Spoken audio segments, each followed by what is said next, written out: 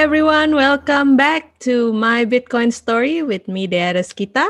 And this is the podcast about telling people about their journey of Bitcoin. And then we have a special guest, Jet Sutoyo from Pintu. Hi, Jet. Hey there. Hey, thanks for having me. I'm really excited to have this talk, especially in the backdrop of the recent announcements from Tesla. Yeah, this is like Yeah, the most exciting time on Bitcoin after I don't know how many weeks, being very stagnant in the 30K. And yeah, after the announcement of Tesla, suddenly, shoo. exactly. So really excited to have you to be on this podcast. Yeah. So, for those who don't know Jet is the CEO of Pintu and also Rupiah Token. So Pintu is one of the crypto exchange in Indonesia, and then it's one of the biggest crypto exchange as well. So maybe we can start by maybe you can introduce a little bit about yourself and also Pintu and Rupiah Token. Sure. So Pintu, as you rightly mentioned, is an Indonesian brokerage/exchange for cryptocurrencies. We started launching it in April of 2020, so very recently, but we've grown massively in the past couple of months. And obviously, it's also part of the luck and timing. I guess we caught the right timing there.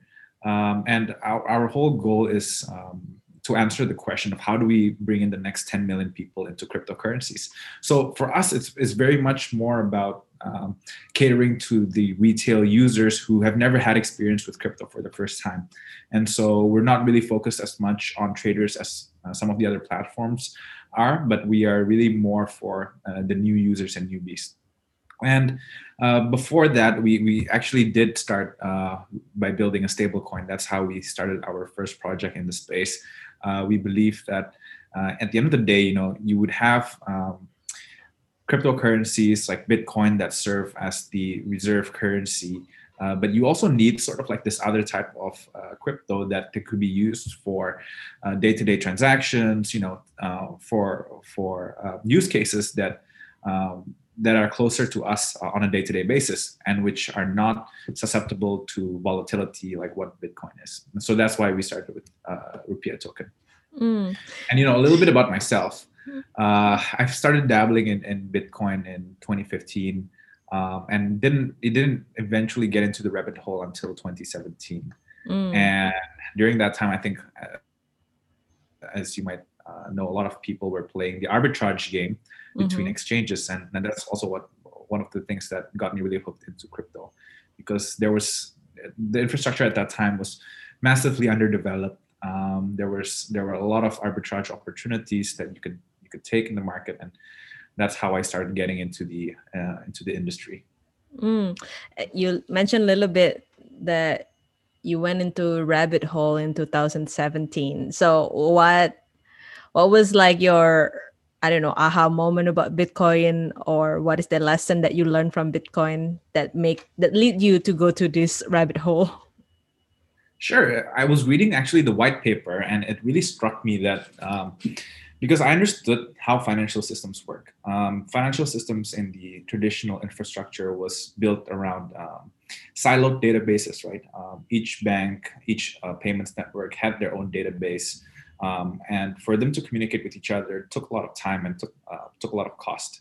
Mm-hmm. And so by building on a shared ledger that everyone have access to, and with a monetary policy built into it that is deflationary in nature, is a very novel idea, and I think it's really innovative. And so that's what really attracted me to the concept of Bitcoin in the first place. And then I decided that at that time I wanted to double down on this. I think this is one of the technologies that could really propel the not only economy forward, but like also create a change in the way of thinking for people. And I thought that was really attractive. And so I got into it, around 2017. I started doing some research at MIT in the media lab. I was working with a team with Chris Berniske, actually. We were looking into how do you value a Bitcoin. And at that time, we were looking at it from NVT analysis, network transactions to the value of Bitcoin, and sort of like putting a comparison to MasterCard, Visa, or other settlement networks. Yeah, so that's what I did in 2017, and then around the same time, I started taking a job at ConsenSys, and at that time we looked into cross-chain atomic swaps. So one of the biggest issues I think at that time was a lot of times we depended on a third party to do transactions, right? Whether it's a centralized exchange or a broker in the middle, and there wasn't a lot of transparency. And this was a long time before Uniswap or any of the other on-chain dexes were available. So we were looking into it, and we sort of solved how we could do a trustless swap between the Bitcoin and Ethereum blockchain. And yeah, so that was how I got into it. And I was doing this. Thankfully, I was taking my MBA at that time. I was at HBS, and so I took a lot of that time. Instead of going to classes, I still did go to classes, but most of my time outside of class, I pretty much soak up anything about blockchain and Bitcoin. So you're just like having another master degree on Bitcoin, yeah, in right? parallel to your MBA. Yeah, it's cool. Yeah. So yeah, maybe talk about your education. I mean, I'm sure there's a lot of Indonesian listener in here, and you know that a lot of Indonesian kids, they look up to people who have like high education, and in fact, like most high schooler, they dream about studying abroad, and you end up studying in Harvard and also MIT. So how did you end up studying in those university, and what was it like to be Indonesian in this university? Sure. So just a bit of a correction. I went to study at Harvard, but I was doing some research at MIT. So I didn't actually go to school at MIT, but I was doing some research there. The story behind Harvard was, before then, I was a management consultant. I worked a couple of years in management consulting, and then I also spent some time doing some entrepreneurial work. At that time, I was really interested in the energy industry, so I spent some time there. But after like 2-3 years, I figured that I really wanted to take a break, first of all, and I also wanted to dive deeper into tech and into finding something that I think could create an impact in a massive way. And so that's why I decided, to apply to business school, and luckily I got accepted, and yeah, the rest was history. Mm-hmm. And also right now, like maybe we can talk about Pintu itself. Like, I think you mentioned a little bit about like why you want to start crypto exchange and also the Rupiah token. But what was the challenge of setting up an exchange in Indonesia?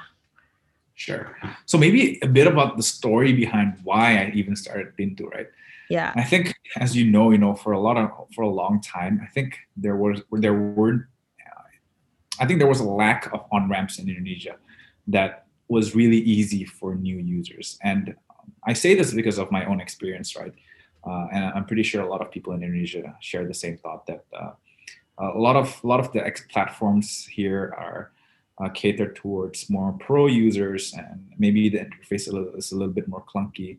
And I wanted that experience to be abstracted away, right? I wanted people in Indonesia to be able to buy Bitcoin as easily as they use similar apps in Indonesia that they're used to, like Gojek, GoPay, Grab, or those other types of apps. And so that's why I really started Pintu, because we can't get to the next 10 million people by building platforms that cater to a niche group of users. So we really had to think about how the long tail of people would want to interact with crypto, and so that's why we started Pintu. And what was the challenges in terms of like setting it up? Because exchanges are pretty much heavily regulated in Indonesia, and it's still like something that quite new for people to understand. So like, yeah, what was the challenges of setting up an exchange in here? Sure. I think compliance is a huge issue, like you rightly mentioned, right? We've had to deal with the regulators here who are also new to crypto and who are also new to blockchain.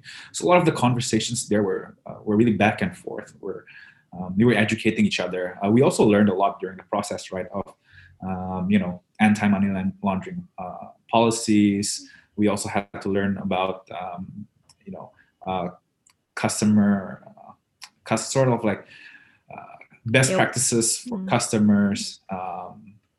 Whitelisting tokens, blacklisting tokens, putting in enough capital for the company. I mean, there's just a lot of things that you have to deal with getting that license. And that journey was long. That journey was very long. And I remember very clearly, like before that time, I think for a lot of people in Indonesia, Bitcoin was an analogy, or like people think of Bitcoin as like a scam, right? But with the license in place, it brings a lot of credibility to our space, and I think that was really good actually for the development of blockchain and crypto in Indonesia. And I think this is something that we really need to appreciate as Indonesians, because if you look around there, there's a lot of countries around the world who still have a negative view on Bitcoin, right? Like you were mentioning earlier, like Nigeria just recently came out with sort of like a warning, and also India. So I think that's something that we're really thankful. Other challenges that we face on a day-to-day basis is also like educating the customers. I think that's one of the biggest challenges that we faced, because for a lot of people, and especially to the customers that I cater to, we had to explain from the start, like, what Bitcoin is. And even before we have to explain about Bitcoin, we really need to explain about investing, because their financial literacy is still very low in Indonesia. So the concept of investing is also something that we need to educate in turn, to be able for them to then step into the framework of mind where, okay, I'll allocate some of my own wealth, and so I'll start looking into products, and then we start educating them about portfolio diversification, and then also teaching them about the fundamentals of Bitcoin, why it's such a great wealth preservation as an asset class, and why it's, in my opinion and our opinion, is like a reserve currency in the future. So I think those were like the big challenges in the beginning. And of course, as we grew exponentially, like in the past couple of months, like any other firm in our space, I think we've had to deal a lot with scaling issues on the technical side. And because like going from 0 to 1 is very different than going from 1 to 10. And so that we've also had to learn along the way. You mentioned a little bit about Nigeria central banks and also India central bank, that if people are know the news right now, like the India central bank and Nigeria central bank imposed law to prohibit people to exchange their money to cryptocurrency. So like, what do you think about this? So I think, and this is my own personal opinion, I think at the end of the day, governments can try to restrict the usage of cryptocurrencies, but like the saying goes, right? Like water will always find its way, and will flow along its own path. Like you really can't stop water from flowing. I think it's the same with Bitcoin. Even though I think, in my opinion, governments try to sort of like ban it, people will always find a way to use it if there is demand for it, right? If people want it, they will find a way, whether it's like to peer-to-peer trading, whether it's like actually exchanging physically cash for like some Bitcoins. They will find their way, I think. So it's really difficult for you to stop this wave. And I think the best way around it, if I were in the position of sitting in the government, I would take the stance of regulating it, right? I'll put in place the proper regulations to ensure customers' funds are safe, ensure that there's no fraud from exchanges. I think that's the right way to go around it, in my own opinion. But I also do understand, right, why governments do it. It's because at the same time they're losing control over their monetary policy, right? People are starting to use an asset class which they don't have power to control over. And so it's scary because fundamentally for governments, monetary policy gives them sovereignty, right? It gives them power to manage the country and to manage their economies. Without that, it becomes very difficult. So that's my personal opinion about that. I like your analogy about water because water always flows into a current, and we are talking about currencies, so currencies cannot be Yeah. stopped. I like that. So, yeah. So, also, what do you think about the trend of crypto exchange right now in Indonesia? Like, So yeah, the exchange or the cryptocurrency as well. So, yeah.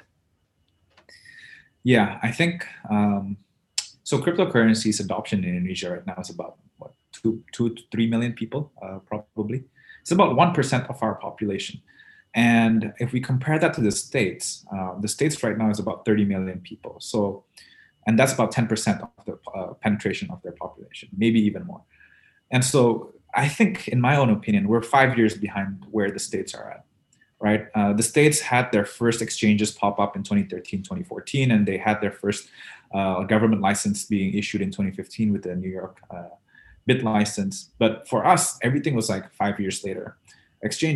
Most exchanges only popped up in the last couple of years.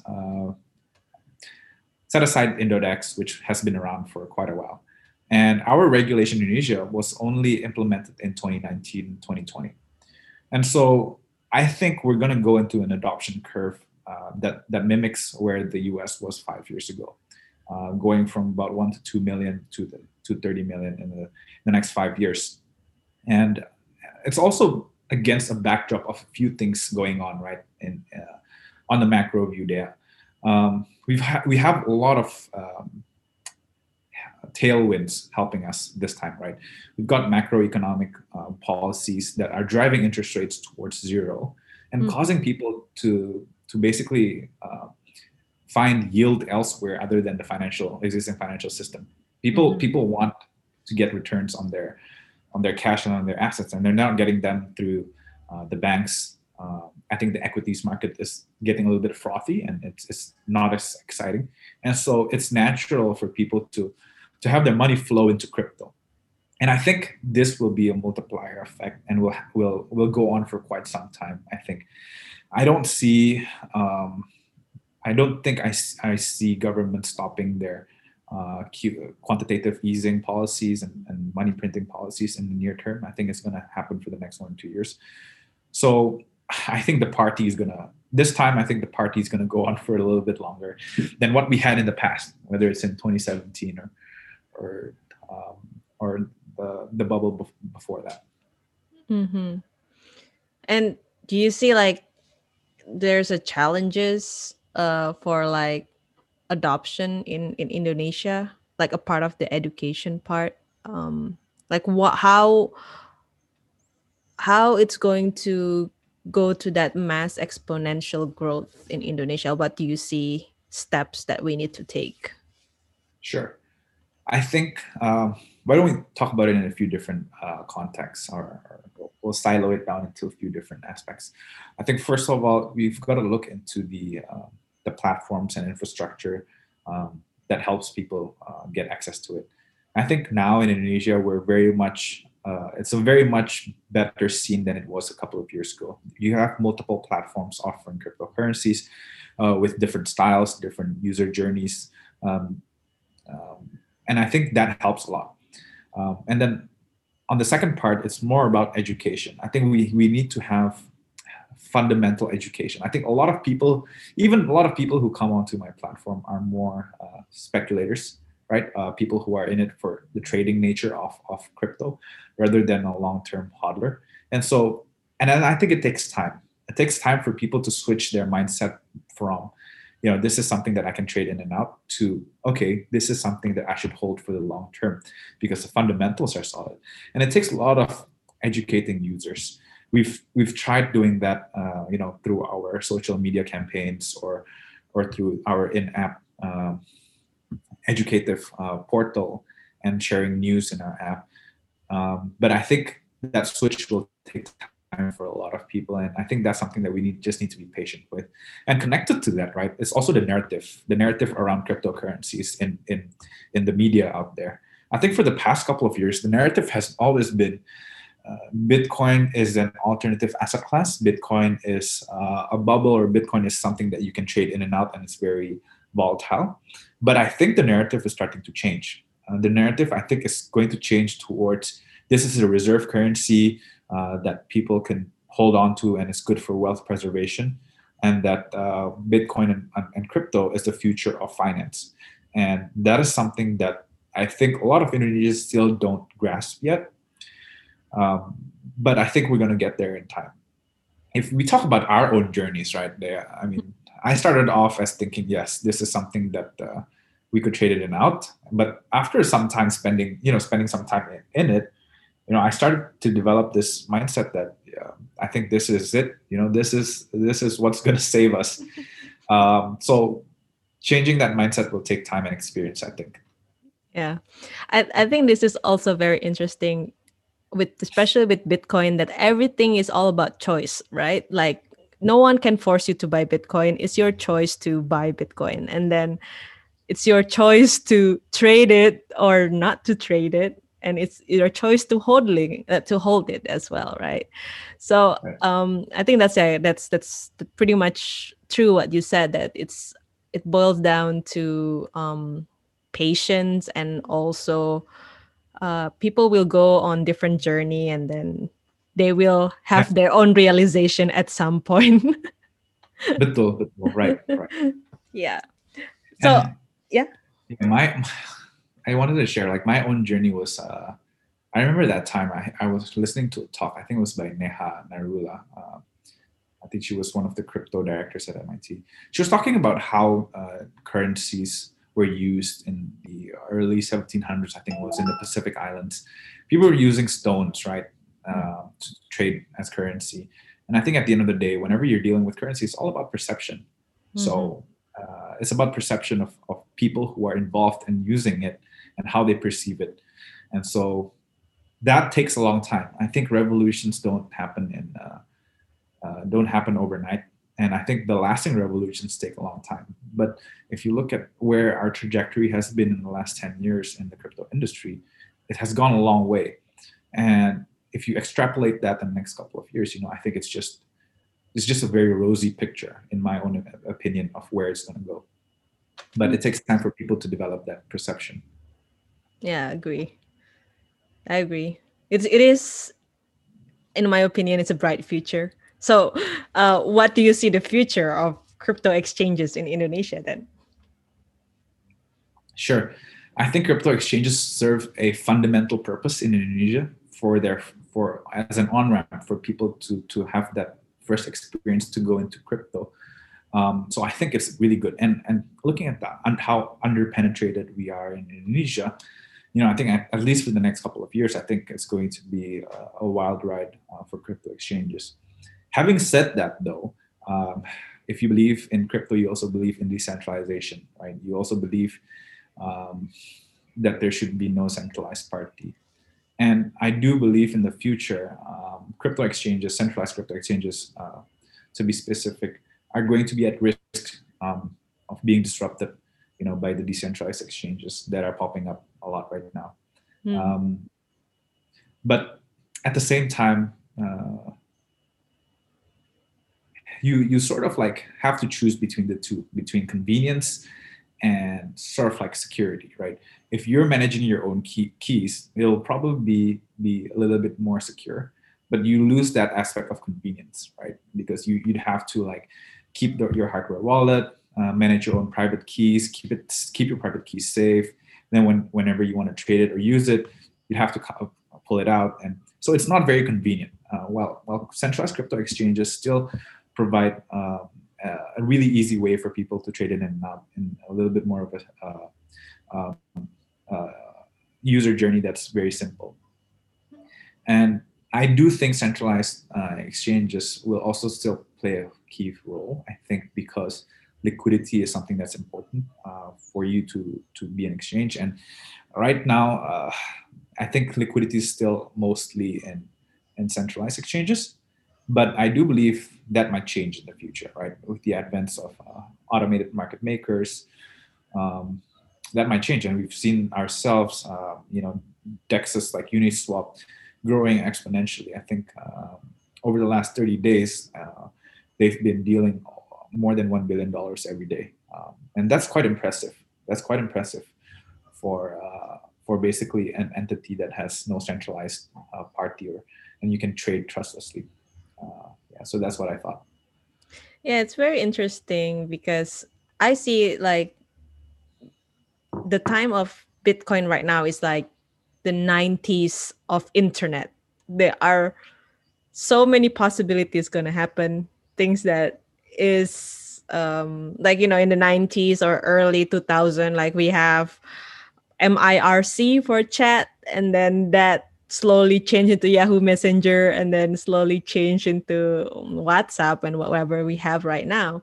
So I also think like this role in cryptocurrency and in crypto, like the exchange and all these things, will still be there, but it will evolve depend on like whatever user wants or whatever people wants. Yeah. Right. And do you see this Here, is would be a huge problem though, like because a lot of Bitcoiner also suggest that, yeah, like never store your Bitcoin in exchange, and then you should move you should self custody your Bitcoin, and then there's a lot of um movement from exchange to private wallets, like if you see like in the chart. So do you see this will be a potential problems for exchanges? I think there will be a spectrum there. I think there will be people, who still would rather have that convenience, and there will be others who are, security diehards who would keep their own crypto in their private keys. And it happens also with me. I put some of my crypto in my own, you know, um, off exchange wallet, but I do keep some in my crypto exchange. And it also depends on the use case, right? If you're trying to use it and then you have to connect your wallet and move it in and out, it's quite a hassle. And so the way I like to think about it, there's money you keep in your wallet and there's money you keep in your bank account, Mm-hmm. right? With cash, it's the same idea. I think at the end of the day, if a centralized exchange has those levels of security in place, managing hot, warm, cold wallets with proper compliance in place to manage those funds, I think it could be to a certain level a little bit more secure than holding it on your own wallet. Because at the end of the day, I mean, if you lose your hardware wallet or if you accidentally destroy your your private keys, or you lose those private keys, like it's gone forever. So there is that fear factor as well in putting everything in a hardware wallet. Mm-hmm. So it's yeah, I agree. It's like depend on use cases and then what you need, right? Exactly. Right. So what is your advice for people maybe from Indonesia or for people outside of Indonesia who just started to invest in Bitcoin? I think we always try to push forward, safe investing, doing dollar cost averaging when you're trying to buy Bitcoin for the first time. Don't put all your money into it in one go. Invest into it periodically, but consistently. And I think that over time has shown itself as the best way to get into Bitcoin. And part of the reason is always because of the price swings and the volatility. Whenever you want to buy Bitcoin, it's usually when the price is like going up. And then a lot of times you'll catch it at the top and you'll sort of regret it in 1 or 2 days. Like, why did I put it all at the top? And so we always encourage our users to minimize that regret factor by going in it periodically. That way you'll average into the cryptocurrencies with the mindset of holding it for the long term, right? And if you're holding it for the long term, I think we can all agree that it's an asset class that I think will continue to grow. So the best way is not to go in at the high price, and the best way to do it is to average in over time. Yeah. And hodling. and hodling. So I do believe a lot of people who trade in and out, um, a lot of times lose money. Maybe in a bull market, it's easier to gain money, but over time, I think if you trade too much, I think it's really difficult to time the market very well, unless you have a very strong view or you know there's opportunities or information in the market that other people you think other people don't know, and you have alpha. Then I think it's a place where you can, I mean, you can take a bet. But without that, I think it's much more difficult for you to make informed judgment around trading. Mm-hmm. Yeah, especially like crypto trading is open 24/7, 365 days, right? So there's no stop, like there Right. is no break. So it's very hard. Like whenever the US market wake up, the Asian market went to sleep, and then they never like really agree with each other. So that's also creating more stress factor if you're like trading. Yeah, and I think more than more than anyone, people in our company, like people in exchanges, feel it because you have to be on call 24/7, right? Mm. That's one of the drawbacks, but also something that's exciting in the industry. You never get to rest. You never get to rest. Oh yeah, but this is also what I notice, especially during this bull run. A lot of exchanges in Indonesia, like they are overloaded with new traffic, kind of like that, or like over traffic, something like that. Uh, what like do you see that's because there's a lot of new people want to join the crypto market, or what caused this over traffic? Sure.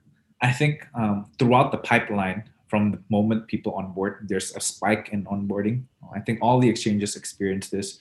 There's a spike in trading volume as well. And so those two factors just contribute to the overload and traffic on all of these systems. And it's actually not only us in Indonesia, it's everyone around the globe, right? I think even Binance had some issues a couple of days ago. Some of the US exchanges has repeatedly also have a few issues over the last couple of weeks. So it's all over the world. I think it's the same thing. And it's a good problem to have, but it's also painful. Problems, yeah, it's still a problem that you need to solve. A problem. Mm. Yeah. And oh, maybe you have some data, like what is yeah, the demography of a user of crypto exchanges, like is it like mostly millennials, or like how many percentage maybe there are boomers in So Pintu? actually, quite interestingly, we have about maybe I would say 15 to 20% who are above 35. Mm. Um, and so we do see a lot of people, older people, getting interested in cryptocurrencies and Bitcoin. A majority of it, I would say, still are around 18 to 25 and 25 to 30. I think that represents about 60 to 70%. But we start seeing a lot of older people coming into Bitcoin. I mean, just the other day, I think actually a couple of months ago, I had one of my friends' mom DM me on Instagram asking about Bitcoin and how she could invest in Bitcoin. And I think with the advent of technology and how much technology has just accelerated, I think to a certain degree you really can't differentiate anymore between Gen Z, Gen Y, Gen X, or like the boomers. I think it's starting to be. I think older people are starting to get into technology much faster than we think, and I think we're starting to see that in the adoption of crypto as well. Yeah, I also feel the same because like in class Bitcoin, like I help people to learn about Bitcoin and also to set up their wallet and then buy crypto, and then yeah, also recommend them like with different crypto exchanges.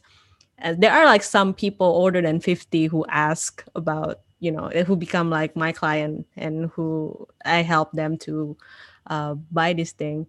And I found it really interesting that if you can explain it simply to 50 years old, then you can explain it to other people because because for them like it's so hard to switch the mindset, and especially in Indonesia, like all the older people, like they use WhatsApp or they use like very simple technology. And then, well, I think like maybe for maybe for suggestion, like if we can make the onboarding to be as simply as possible, like how it is with WhatsApp, so then older people can buy crypto. I think that when the mass adoption is gonna come to Right. Indonesia. I mean, most people who use WhatsApp are over 50 right now. They just like to chat with each other. Yeah, betul. Betul. Betul. And you see it the same way, right? Like with Facebook, it was like first used by young people, and then gradually now I think like Facebook is more used by older people. Yeah. I think they're the late adopters, but I do also think that older people now are more open to change rather than not. They understand the impact of technology, and I think they're more open to trying new things than they were a couple of years ago. Um, and I think that's going to happen, continue to happen at least in Indonesia as well, in adoption of crypto. We have a lot of customers now who are even corporates, especially after like what happened with Tesla. There's a lot of corporate companies who are starting to look into crypto and putting that on their balance sheet. Mm-hmm. Yeah, so I think it's the acceleration is going to just increase in the future. Yeah. Not only just corporate, but also small business owner. I mean, maybe people who are as an individual investor, they see like they have gains and then they own some business. Right now, I also see like there are some like small business owner who put their money aside as a reserve in Bitcoin and then maybe use that for um, like a retirement fund for their employees or for investment, for like future investment. Maybe they want to expand their business, kind of like that.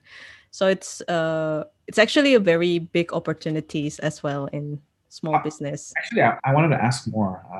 How do usually small business owners get introduced to crypto, and how do they usually buy and manage their crypto? Well, I mean, this is just from my conversation with people who are owning crypto and then they are business owner. So I think their first introduction is just they want to invest themselves as an individual. And then they see the potential of crypto, of Bitcoin, as as an investment that they can utilize in the future. And I found it really interesting, like as well. If we watch the talk between Ross Steven and Michael Saylor from the MicroStrategy Bitcoin for Corporation, like Ross Steven said that if you put your fund in as a reserve for your business, then everything will get cheaper. It's Yeah, like you pay salary get cheaper, your rent is gonna get cheaper, and I think this is also an incentive for small business owner. But as from the people that I talk with, they use that cryptocurrency for their retirement fund, for their employees' retirement fund, for expanding their business. If they want to, let's say, want to expand their restaurant, then they need to build house or build a new building, kind of like that. So they put aside and then use it as like a saving thing. So I it's see. very interesting. I see. Interesting.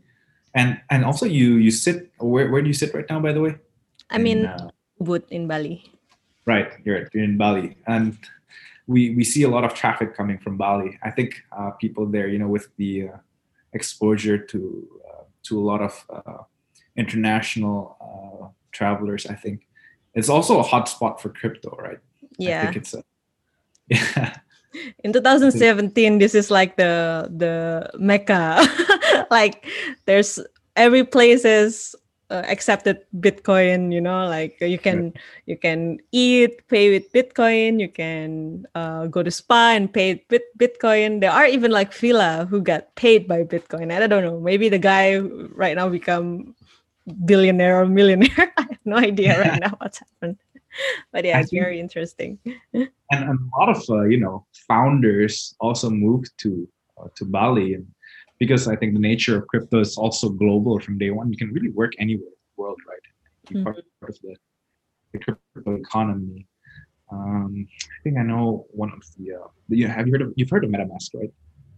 Sorry? MetaMask. MetaMask? MetaMask is an Ethereum wallet that's one of the adopted. I think one of the founders right now live in Bali. Yeah, there are actually a lot of coins, tokens that are actually developed in here. I also don't know, and suddenly like there are actually multiple gatherings in Bali as well, talking about different cryptocurrency. So yeah, this is a very interesting spot for maybe it's the next citadel for for Bitcoin. That's true. Awesome. So before we close, this is what I want to ask actually. So I read that the official name of Pintu is PT Pintu Kemana Saja, which is come from Doraemon, like a Japanese cartoon. So can you explain why it's called Pintu Kemana Saja and what is the philosophy behind it? Sure. Maybe for the audience who doesn't know, Doraemon is like a very popular Japanese cartoon that most Indonesians, I would say, are familiar with and read it when they were young, right? And so in the cartoon series, and Doraemon is like sort of like this blue cat without ear, without ears, that has like a magic pocket where he can pull out a lot of like magical stuff. And one of the magical stuff that always comes out of this pocket is this door, and Pintu Kemana Saja is a translation to door to anywhere. So whenever he pulls out this door, like they usually use it to go anywhere in the world at any time, right? And so I see cryptocurrencies as sort of like something exactly like that, right? With crypto, being part of the crypto economy, you can move your Bitcoins or any type of tokens anywhere in the world at any time. And so that's sort of like the philosophy around it and why we name it Pintu Kemana Saja, because once you're on our platform and once you bought crypto, you can send it anywhere in the world at any time, 24/7. And also it lends itself to the name of Pintu, right? We see ourselves as the gateway for people to come into crypto. And so that's like the whole philosophy around it. And I like it because Doraemon is considered to be like a magic cat because he is very advanced and then have all these tools. And Bitcoin is a magic internet money, so it's very it's very fitting, I think. Exactly. One of my proudest moments is when I named my company. Cool. Awesome. Well, this has been very fun. Thank you so much, Jet, for sharing your stories and also your insight about crypto exchange in Indonesia. And if people want to buy crypto in Indonesia, they can download Pintu at app stores, and also there's a website. Right? Yeah, I think that's how it is. Yeah. So thank you so much, and I hope you have a good day. Okay. Thanks, Dea. Catch up again soon. See ya. Thanks. Thank you for listening to the My Bitcoin Story. Stay tuned for more episodes and click that follow button.